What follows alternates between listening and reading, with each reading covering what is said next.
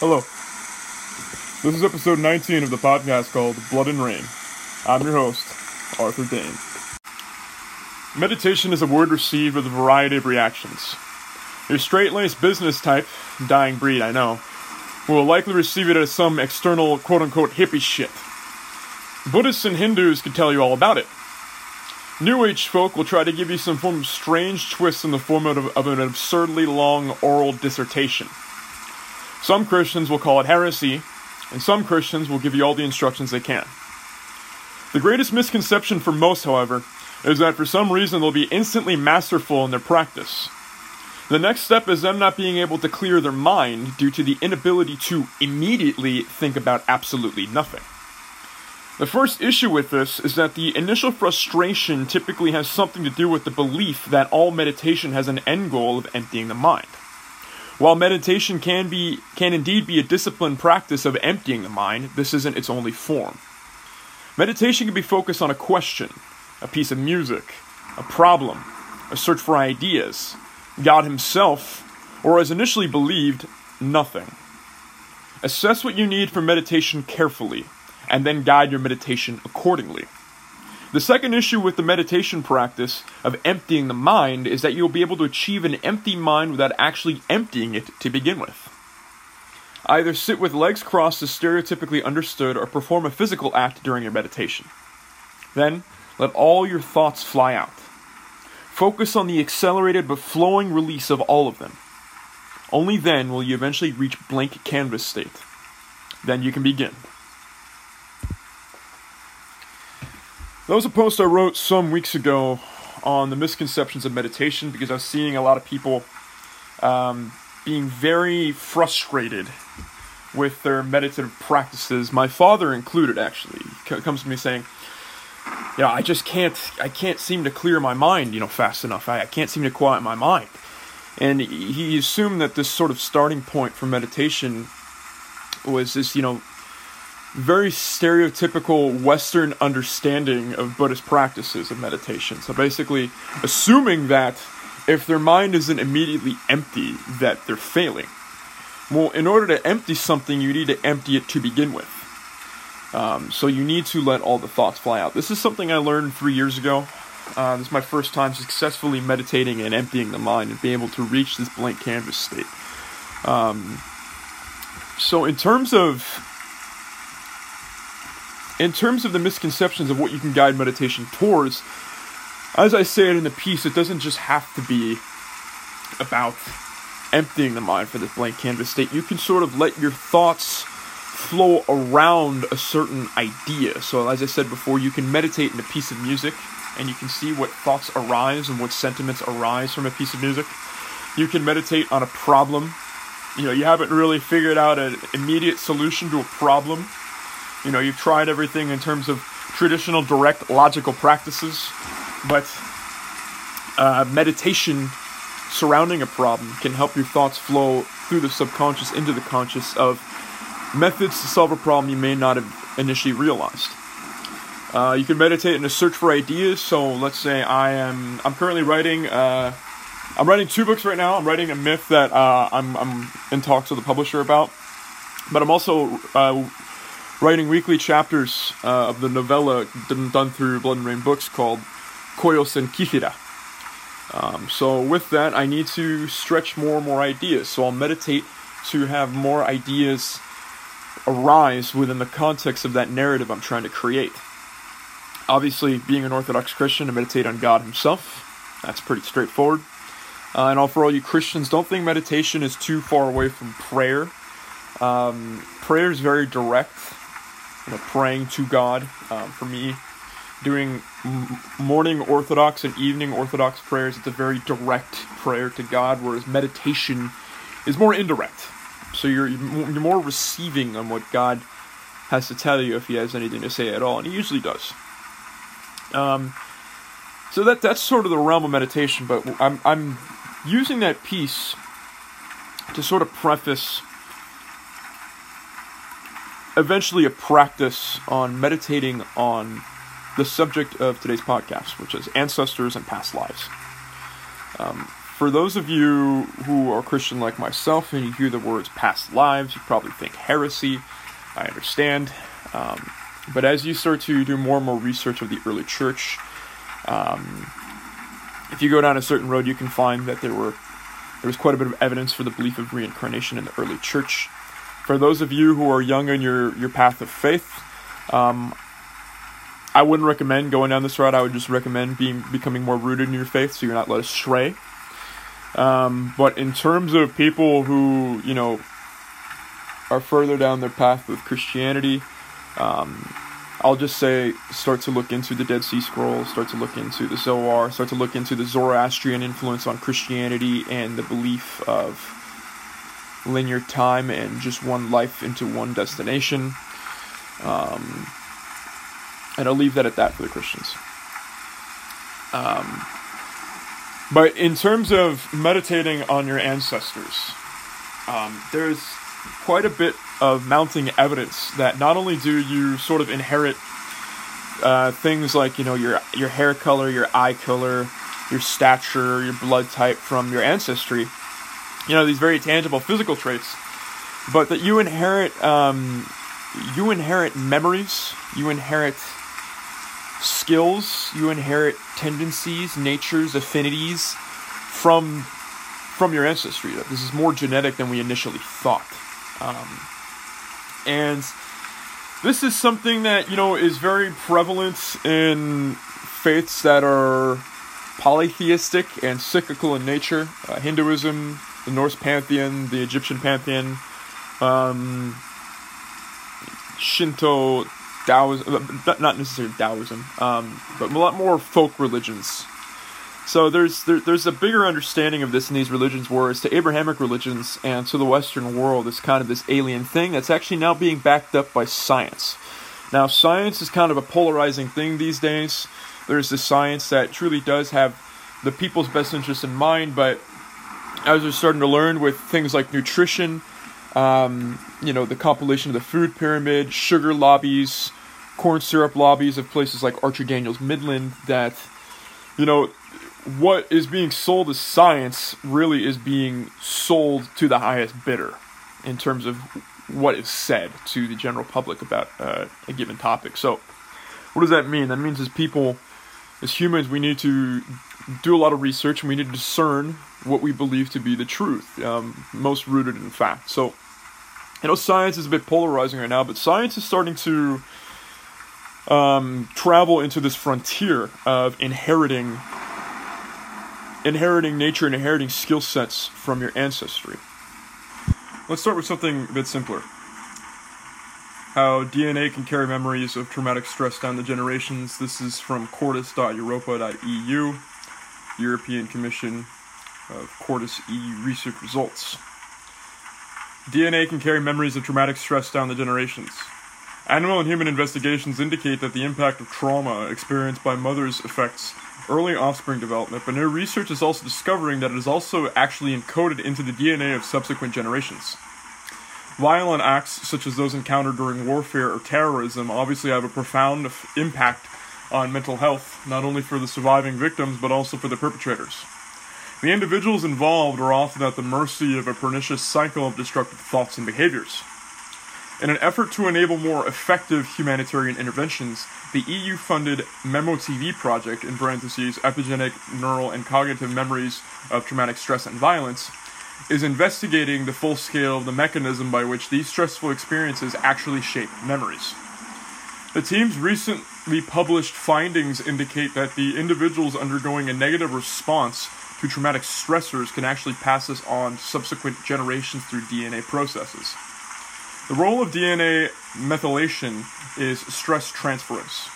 The MEMO-TV team is investigating the transference mechanism at the epigenetic, neural, and cognitive levels in humans, as well as exploring how these traumatic memories contribute towards mental suffering within different cultural settings.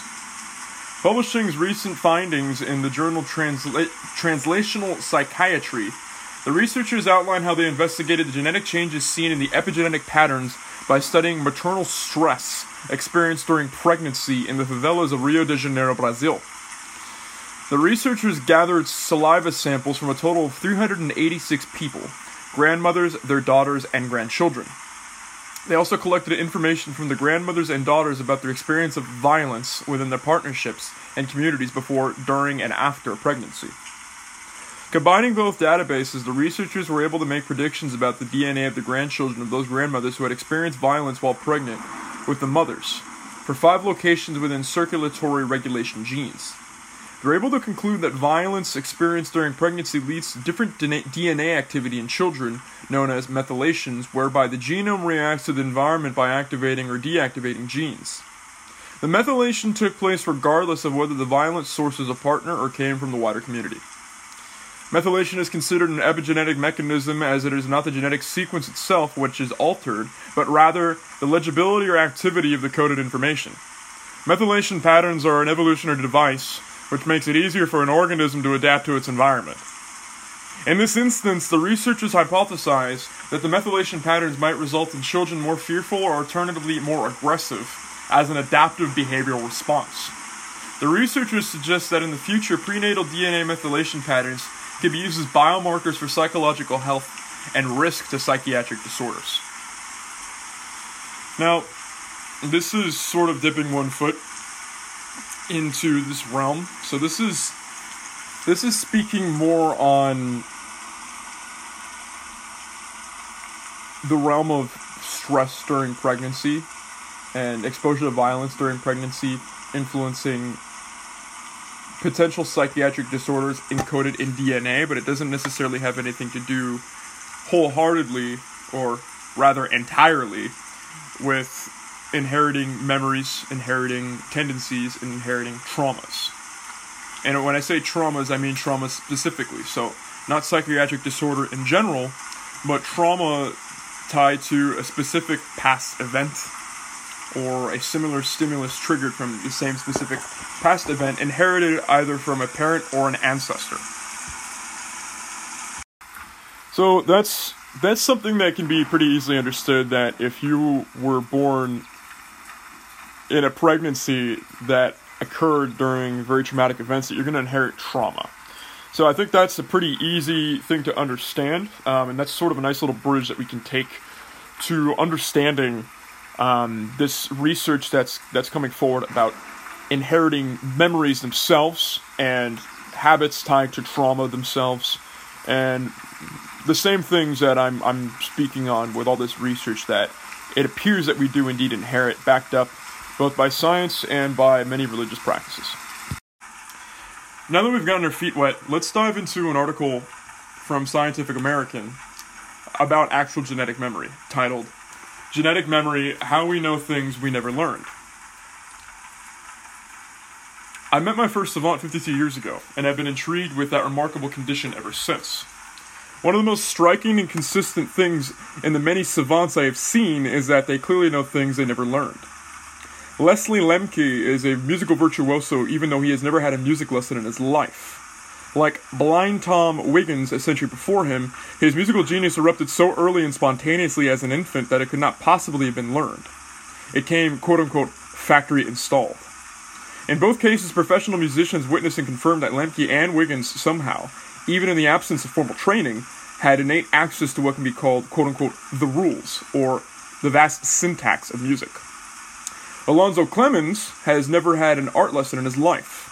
As an infant, after a head injury, he began to sculpt with whatever is handy, Crisco or whatever, and now is a celebrated sculptor who can mold perfect specimen of any animal with clay in an hour or less, after only a single glance at the animal itself. Every muscle and tendon perfectly positioned. He has had no formal training. To explain the savant who has innate access to the vast syntax and rules of art, mathematics, music, and even language, in the absence of any formal training, and in the presence of major disability, quote-unquote genetic memory, it seems to me, must exist along with the more commonly recognized cognitive/semantic and procedural/habit memory circuits. So, to put in plain English, we inherit genetic memory, not just physical attributes of genetics that are seen with the naked eye. Back to the article. Genetic memory, simply put, is complex abilities and actual sophisticated knowledge inherited along with more typical and commonly accepted physical and behavioral characteristics, okay, as I just stated before. In savants, the music, art, or mathematical quote-unquote chip comes factory installed. In addition to the examples mentioned above, I describe others in my book, Islands of Genius, the bountiful mind of the autistic acquired this in sudden savant. Genetic memory is not an entirely new concept.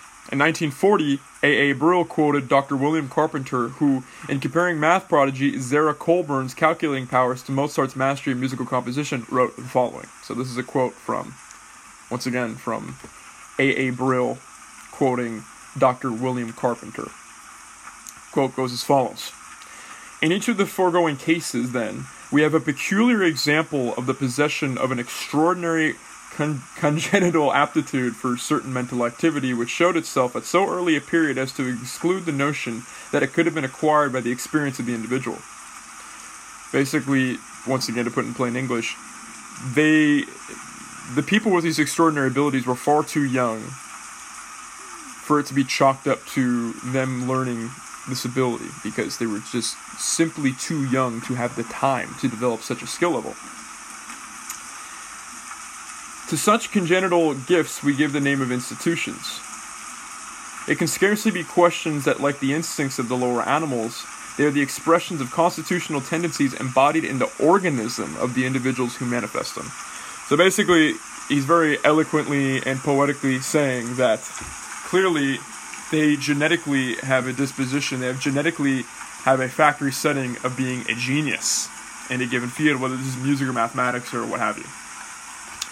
Carl Jung used the term collective unconscious to define his even broader concept of inherited traits, intuitions, and collective wisdom of the past. Walter Penfield, in his pioneering 1978 book, Mystery of the Mind, also referred to three types of memory. Quote-unquote animals, he wrote, quote-unquote, particularly show evidence of what might be called racial memory. In parentheses, this would be the equivalent of genetic memory.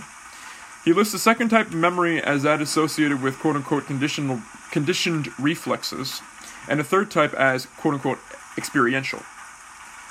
The two latter types would be consistent with the terminology commonly applied to quote-unquote habit or procedural memory and quote-unquote cognitive or semantic memory. In his 1998 book, The Mind's Past, Michael Gazzaniga wrote this. This is a quote from Mind's Past, once again. Quote goes as follows. The baby does not learn trigonometry, but knows it. Does not learn how to distinguish figure from ground, but knows it. Does not need to learn, but knows that when one object with mass hits another, it will move the object. The vast human cerebral cortex is chock full of specialized systems, ready, willing, and able to be used for specific tasks. Moreover, the brain is built under tight genetic control. As soon as the brain is built, it starts to express what it knows, what it comes with from the factory, and the brain comes loaded. The number of special devices that are in place and active is staggering. Everything from perceptual phenomena to intuitive physics to social exchange rules comes with the brain. These things are not learned. They are innately structured. Each device solves a different problem. The multitude of devices we have for doing what we do are factory installed. By the time we know about an action, the devices have already performed it. So this is speaking to something very interesting, that he's essentially claiming that we don't learn anything. We just discover what we already know. Now, that's a hell of a blanket statement for me to get behind, but I do think this is the truth within specific instances, as what this whole podcast episode is about. Blanket statements, on a side note, folks, are a rarity in my mind. There are very, very, very few blanket statements that are actually true. Take, for example, some of the division that we're seeing with police.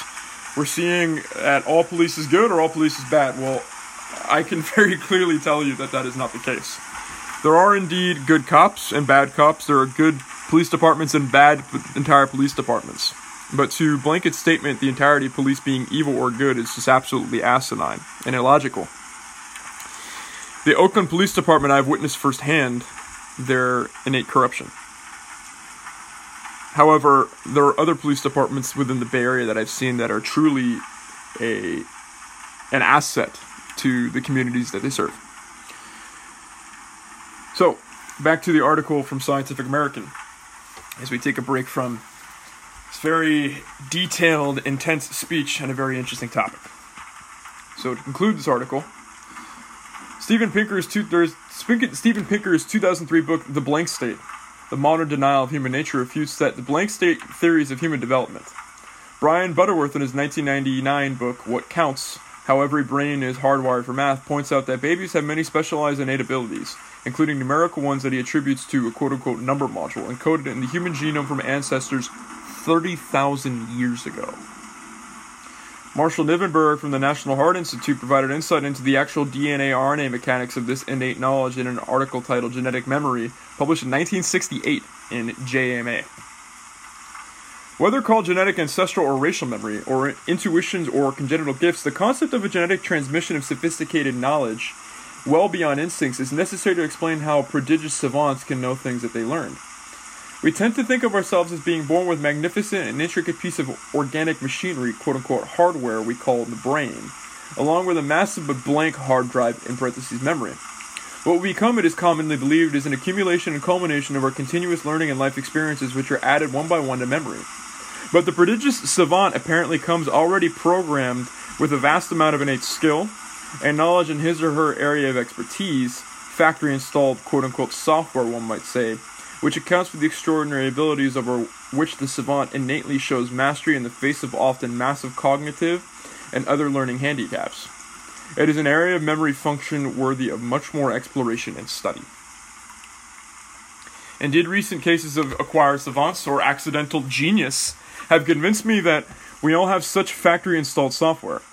I discussed some of those cases in detail in the August issue of Scientific American under the title, quote-unquote, accidental genius. In short, certain persons after head injury or disease show explosive and sometimes prodigious musical art or mathematical ability, which lies dormant until released by a process of recruitment of still intact but and uninjured brain areas, rewiring to those newly recruited areas and releasing the until then latent capacity contained therein.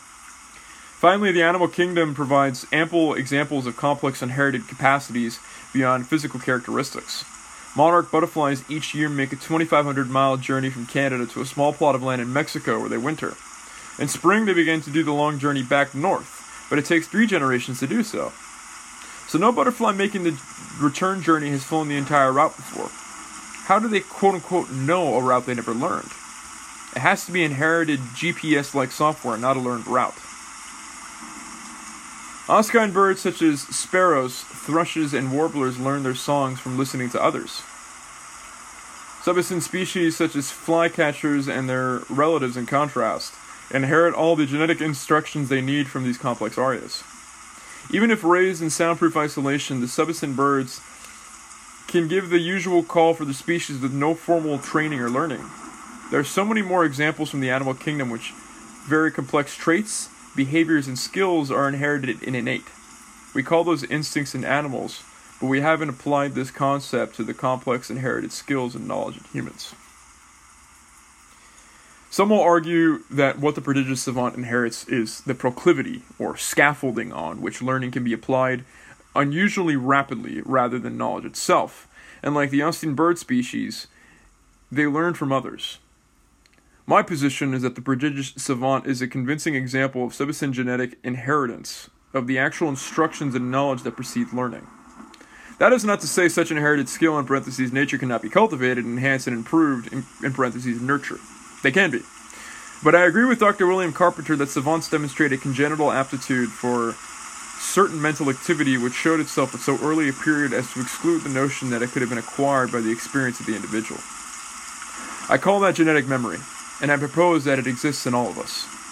The challenge is how to tap that dormant capacity non-intrusively and without a brain injury or similar incident. This is fascinating. I know I've read a very wordy article from a very pretentious news outlet in Scientific American. But they've gathered quite a bit of research, and they've chronicled it very well, and they made their case for why they believe genetic memory exists. And I would have to agree. I'll use myself as an example. Things that I have had natural ability with from the get-go. I've been a natural stage performer I have stage performers in my ancestry. Been a natural writer. I've had writers in my ancestry on both sides of the family, both in terms of narrative and in terms of journalism in the Canary Islands. And I've had a natural affinity for combat. Combat sports. My first combat sport, full disclosure, is actually fencing when I was 7 years old. And by the time I was 8, I was beating 15-year-olds who had 3 years experience. So, where does that come from? Where does the prodigy come from? Well, speaking on the last bit of combat, I have soldiers in my ancestry, as well as fencers, as well as boxers. So, the three things that I love to do most, the three things that I have the deepest affinity for, are things that are in my ancestry. Now, let's say I have no surgeons in my ancestry. Does that mean that I couldn't be an amazing surgeon? No, but I would be starting from ground zero. I would have to purely cultivate the skill, and that would be encoded in my DNA for my descendants to inherit. So, what does this say for memory? What does this say for tendencies? Why am I even bringing this up? I find that in life, too many of us are going through the motions, are going through all the tasks that we need to do, all the errands, battling all the white noise, getting from point A to point B that we never really fully understand ourselves. Now, I don't mean being in some constant state of being in your own head, living in a series of head trips. That's not what I mean, but understanding who it is that you are really from the get-go. Your identity as it stands at this time, what is true, what is temporary, and then going a step further, your roots. And this can mean a number of things. This can mean your ancestors, learning who your ancestors were. This can mean learning the culture of your ancestors, and therefore learning what it is that you've inherited, and knowing wholeheartedly that you have inherited tendencies, traits from your ancestors. My grin, but not just the physicality of my grin, but the essence and energy behind the grin of mine, is apparently exactly like my grandfather's. When describing my demeanor, it has been described as my great-grandfather, who was a boxer down in Buenos Aires, Argentina. We can start to understand better our habits. Our habits that seem to have come hardwired. Our affinities that seem to have come hardwired. I'll give some more examples. With my grandfather on my father's side, my grandfather had a certain way of investigating certain scenarios and investigating certain topics that seemed borderline relentless. That my father recognized in me that he didn't necessarily have in that essence, but that he recognized from his father, my grandfather, from the Canary Islands. So as we start to peel back generations and generations and generations of our ancestors, not only can we learn about, our culture. I think it's really important. I think it's abundantly important to know about one's ethnic background, where his ancestors came from, the culture that they were brought up in. There's the great Marcus Garvey quote. For those of you who don't know, Marcus Garvey was one of the Harlem Renaissance writers and poets. Him and I share a birthday, actually. And he has a quote saying, "A people without the knowledge of their past history, origin, and culture is like a tree without roots." So, while I do support the narrative of establishing one's own culture and realizing the culture that they've been brought up in, it is important to know the culture of someone's ethnic origin. So, while I grew up in Oakland, California, and I grew up with quite a bit of Californian culture, quite a bit of Oakland culture, quite a bit of Asian culture in my immediate vicinity, my ethnic background culturally is, as I mentioned before on previous episodes, not just Italian, Spanish, or French, but as we get more specific, Sicilian, from Catania, which is on the east coast of Sicily. It's a very different city compared to Palermo, which is the city most commonly associated with Sicily. I am from, my ethnic background, the other part of Italy it comes from is just outside Torino, or Turin, for you native Italian speakers. That's Piemonte. That is a mountainous region. It's the doorstep to the Alps from Italy. Quite a bit of Occitan speakers. For those of you who don't know Occitan, Occitan is a specific ethnic group that goes across Italy, France, and Spain, and I believe parts of Switzerland as well, that has their own language and own culture and own customs. And of the growing movements within the EU and within Europe in general of separatist movements, there is a growing Occitan movement in addition to the movement from one of my other cultures, so from France, but specifically the Basque region, which is the most southwest region of France, and from Spain, the Spanish Basque region, so just across the border, and then the Canary Islands, which are several islands right off the coast of Africa. So for me to say, if I was scraping the surface, right, saying I was just Spanish, Italian, and French, then there are certain customs within Spain, Italy, and France that none of my ancestors grew up with.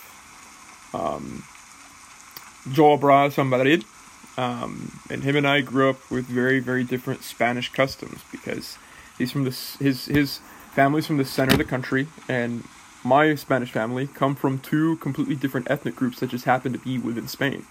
The Canarian ethnic group, the Guanches, and the Basques. Now, some interesting tidbits I mentioned before about the Basques. For those of you who haven't listened to some of my previous episodes, the Basques have the last untraceable language on Earth, going back at least 3,500 years. No one knows where it came from. People also speculate that the original inhabitants of the Canary Islands were the descendants of Atlantis, which is another whole crazy thing. Specifically the Guanches. Their archaeologists have linked the fall of Atlantis to two places. Actually, three places. Possibly four. As I'm flowing through this. Off the coast of Cuba, so actually near the Bermuda Triangle. The Basque region of Spain, so the Bay of Biscay. The Canary Islands. And Iceland. So two of the four from my ethnic background. So as we start to paint more and more of a picture, I start to understand what customs it is that I came from. And then we start to dial in more into the people. Well, I find that the performers,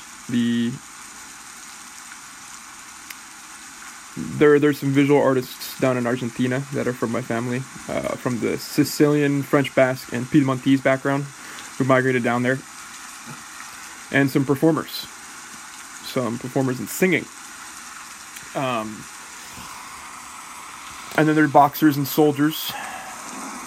And you start to paint more and more of a picture of my makeup. And things that I started to originally think were just original pieces of myself were really just things that, in my mind now, after much research and much understanding, both from a scientific aspect and from a spiritual aspect, which we'll get to, which is why I started this podcast with one of my pieces about meditation, we start to paint a picture that these aren't things of my own accord. These are things inherited. These are natures inherited. These are affinities inherited. So now switching gears into another bit that I think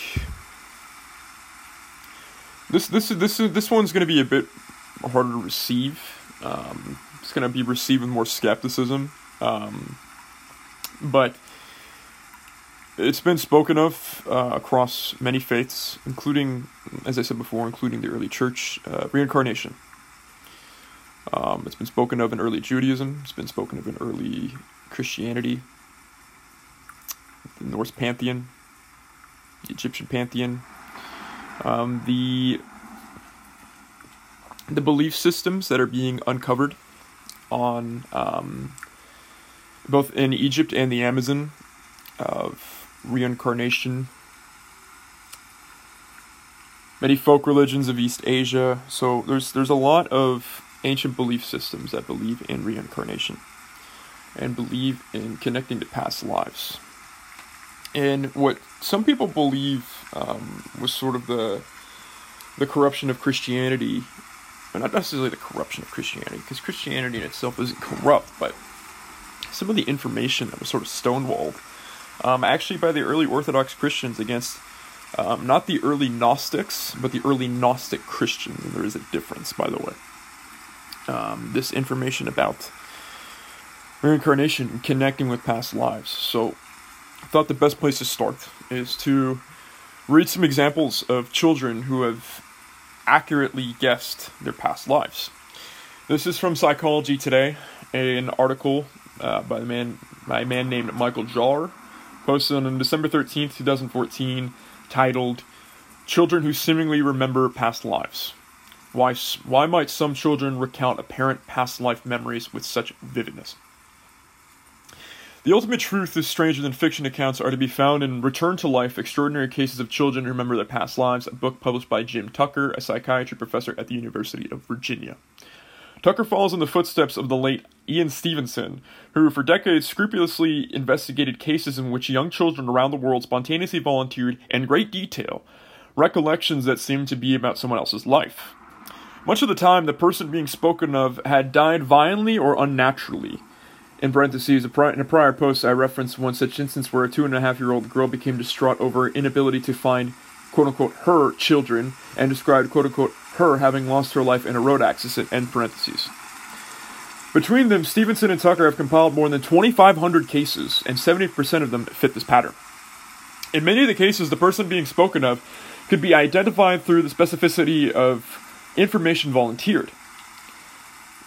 Here's a look at two very impressive, in parentheses, and recent instances. For the first, I'll quote directly from a story done by the University of Virginia magazine by Sean Lyons. It conveys, among other things, a sense of how befuddled parents are in such a situation.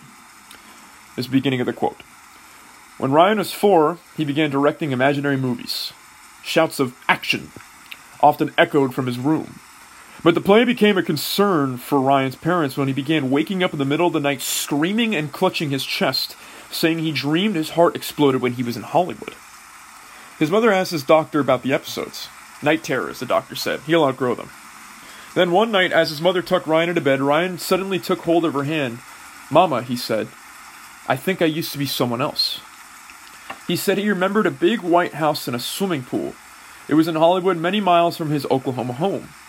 He said he had 3 sons, but that he couldn't remember their names.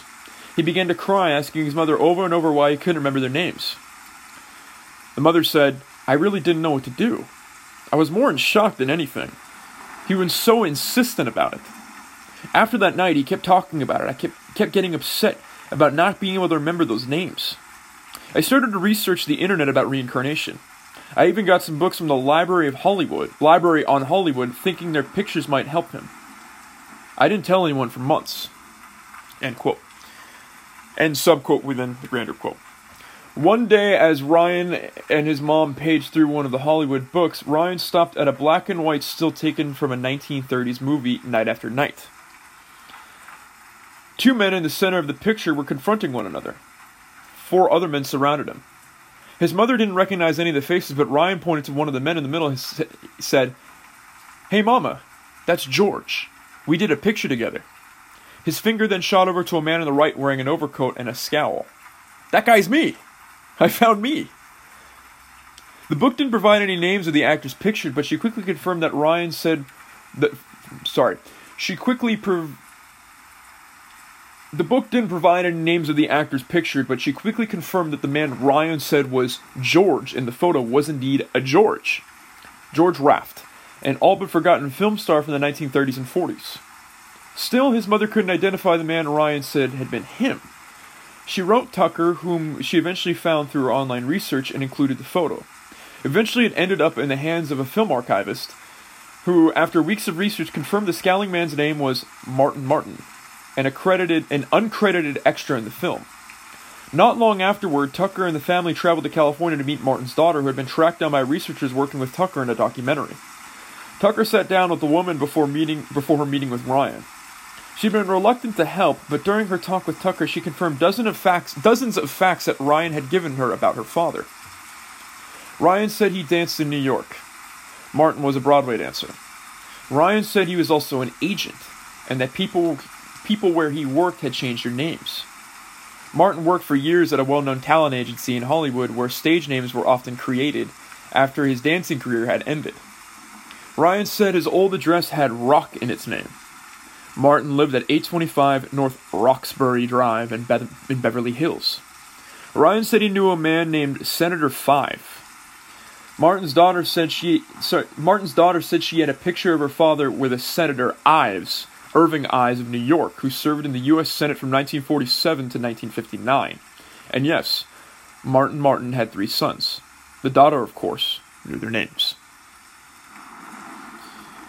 So, with stunning accuracy to a point, obviously, because this child, Ryan, didn't know his past life's children's names, the 3 sons, but he was able to identify who he was in a photo that his mother found for him, and he was able to list a ton of details that were confirmed by his past life's daughter, actually. Fascinating. So here's the second case. The second case is equally remarkable. It involved 2-year-old James Leninger, a Louisiana boy who loved toy planes. But he started to have repeated nightmares of a horrible plane crash. He would kick his legs up in the air screaming, "Airplane crash on fire, little man can't get out." Then during the day he would slam his toy planes into the family's coffee table while yelling, "Airplane crash on fire," to the extent there were dozens of scratches and dents into the table. James talked about the crash, relating that he had been a pilot and that he had flown off a boat. His father asked him the name of the boat, and he said Natoma. When his father remarked, "That sounds Japanese to me," James replied, "No, it's American." James went on to say that he had piloted a type of plane called a Corsair, that his nickname was Little Man, and that he had a friend on the boat named Jack Larson. After years of painstaking research, James learned that an American aircraft carrier, the USS Natoma Bay, had supported operations at Iwo Jima during that World War II battle, and that it had lost one pilot there, a young man from Pennsylvania named James Hudson. His plane crashed almost exactly as described, hitting the engine, exploding, crashing into the water, and quickly sinking. And the pilot in the plane next to his, when this happened, was named Jack Larson. It's nearly impossible to conceive how children so young should have such vivid memories, or how they, in parentheses, or anyone connected with them for that matter, could have known anything about such obscure figures from the past, whether it be Martin Martin or little man James Hudson. Nor do such children appear to be abused or suffering from any trauma connected with their current life. Furthermore, the families in these cases are firmly believing Christians for whom the concept of reincarnation is foreign. The parents, besides being vexed in the extreme, are inevitably reluctant to have their children's cases publicized for fear of being mocked. These types of memories typically fade by the way around 6 years of age, according to Tucker. The kids involved usually express a desire as well as to fully embrace the life they're in now. However, the degree to which these children show heightened emotion in recounting these apparent memories is a tip-off to me that something truly significant is going on. A boy like James Leninger shows all the hallmarks of PTSD at age 2. Why should he? When he gets a sense for the answer by realizing how fear, the most elemental of feelings, puts our entire being on red alert. The pupils dilate, muscles are tensed, and respiration is increased as the body prepares to fight, flee, or freeze. Meanwhile, the hypothalamic pituitary adrenal, in parentheses HPA, axis springs into action by releasing a cascade of hormones that serve to marshal bodily energy. If we are indeed in mortal peril, our entire body and mind tenses like a spring ready to snap. Our senses are honed to a fine edge. We notice every detail that could affect our existence. But consider what would ensue if all that energy had no outlet. If, because of a sudden accident or foul play, somebody could neither fight nor flee, or trapped in freeze mode. We know that rats are given even a mild shock somehow transfer the fear associated with their particular stimulus on their pupils to even their pups. Could there be such a mechanism somewhere between life and death where memories associated with the struggling person's circumstances are preserved? It would be akin to the echoes preserved down the eons of the Big Bang, observable through faint but distinct background radiation. Except in the cases we are considering, the intensity of the person's feelings, his or her life energy, self-awareness, and being might somehow be captured in a fusion of space and time. This quote-unquote imprint might become available for another nascent life form, not in quote-unquote his and quote-unquote her memories, as in parentheses reincarnation, but a transmutation just the same. So, it's pretty fascinating stuff. There are people trying to scientifically define this. I don't know how fruitful that's going to be honest. But now I'll sort of speak upon some past life stuff of my own. This time that we're in, by the way, is a very spiritually potent time. This is the time of Passover, Ramadan, and Lent. Now, for all of you Protestant and Catholic Christians, you guys have already done Easter, but our Easter for Orthodoxy isn't until the end of the month. Actually, is until May 1st, when we get to celebrate Pascha. So, we're still going through this very spiritually intense time. And that's no accident. 3 years ago to the day, actually no, April 9th was the, April 9th was the day.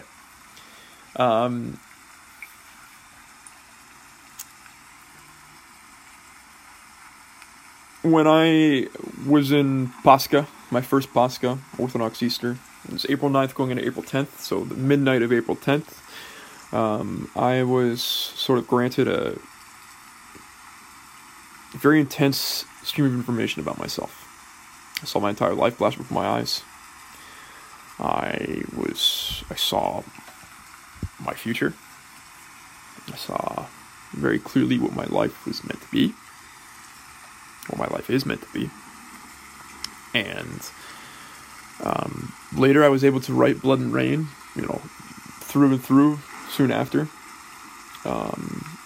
Blood and Rain was sort of granted, but some of the other things that I started to have were dreams of past lives. When I say these weren't just sort of dreams of,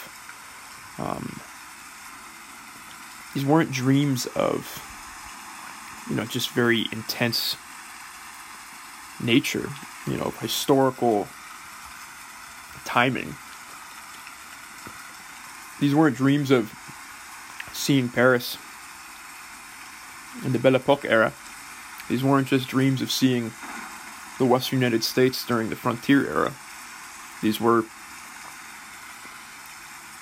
vivid dreams in which I saw the essence of myself, and I viscerally felt that I was reliving something that had already happened. These weren't things that were fabricated and crafted from my subconscious. These are things that were very clear to me. And there are people, the essence of which that I know today in these dreams of the past. And these are people in my life who, upon meeting, I felt I had known them before. Viscerally, I looked at them like, I know you. And it wasn't a, oh, you look like this person. It wasn't like a, oh, actually, we actually did meet at some point, but you didn't really know me then. We met in passing. But it was, I know you. And I had felt this way with these small group of people in my life when I had met them. I felt this way about certain places when I came to them, specifically in Paris, and specifically in Northern California. More remote parts of Northern California, more frontier-esque parts of California.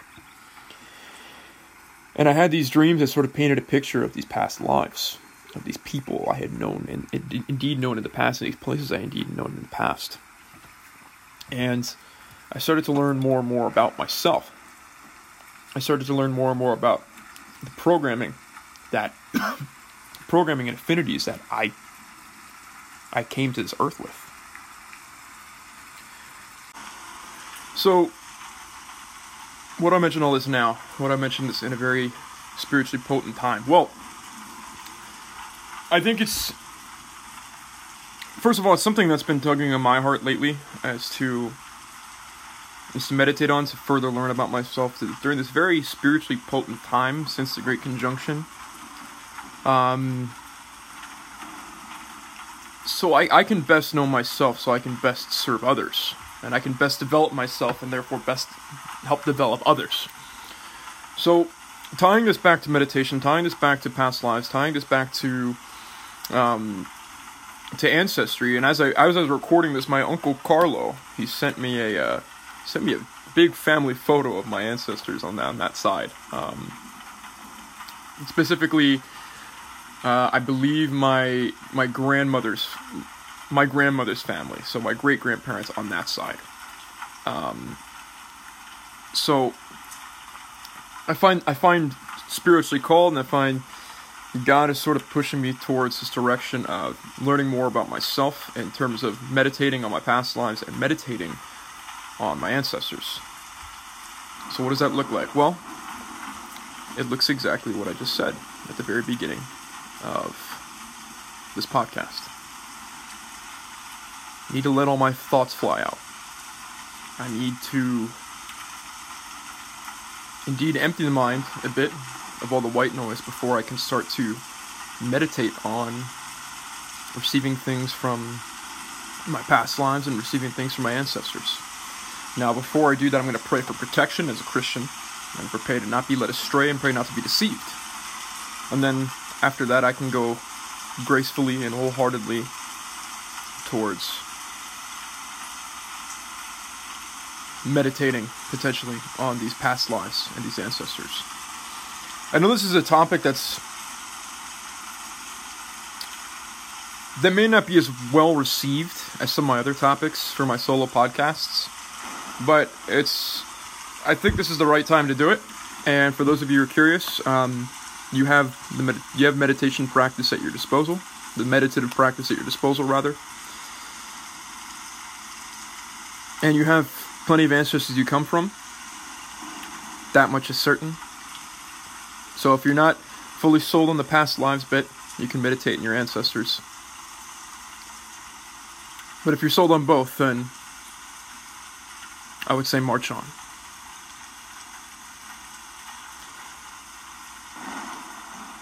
This episode's being released with an episode I did with Flo Modus titled Flowing Through Hot Takes with Flo Modus. If you don't know who Flo Modus is, go check him out. It's FLOWMODUS.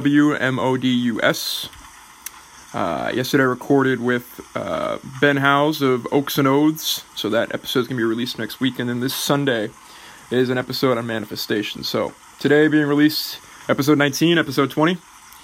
This Sunday, episode 21. And next Thursday, episode 22. I hope you guys found some value in this. And I hope it does indeed help you.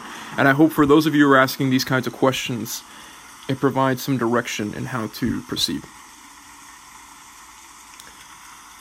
So safe and enlightening meditations to all of you. And until next time, good night and good storms. Thank you.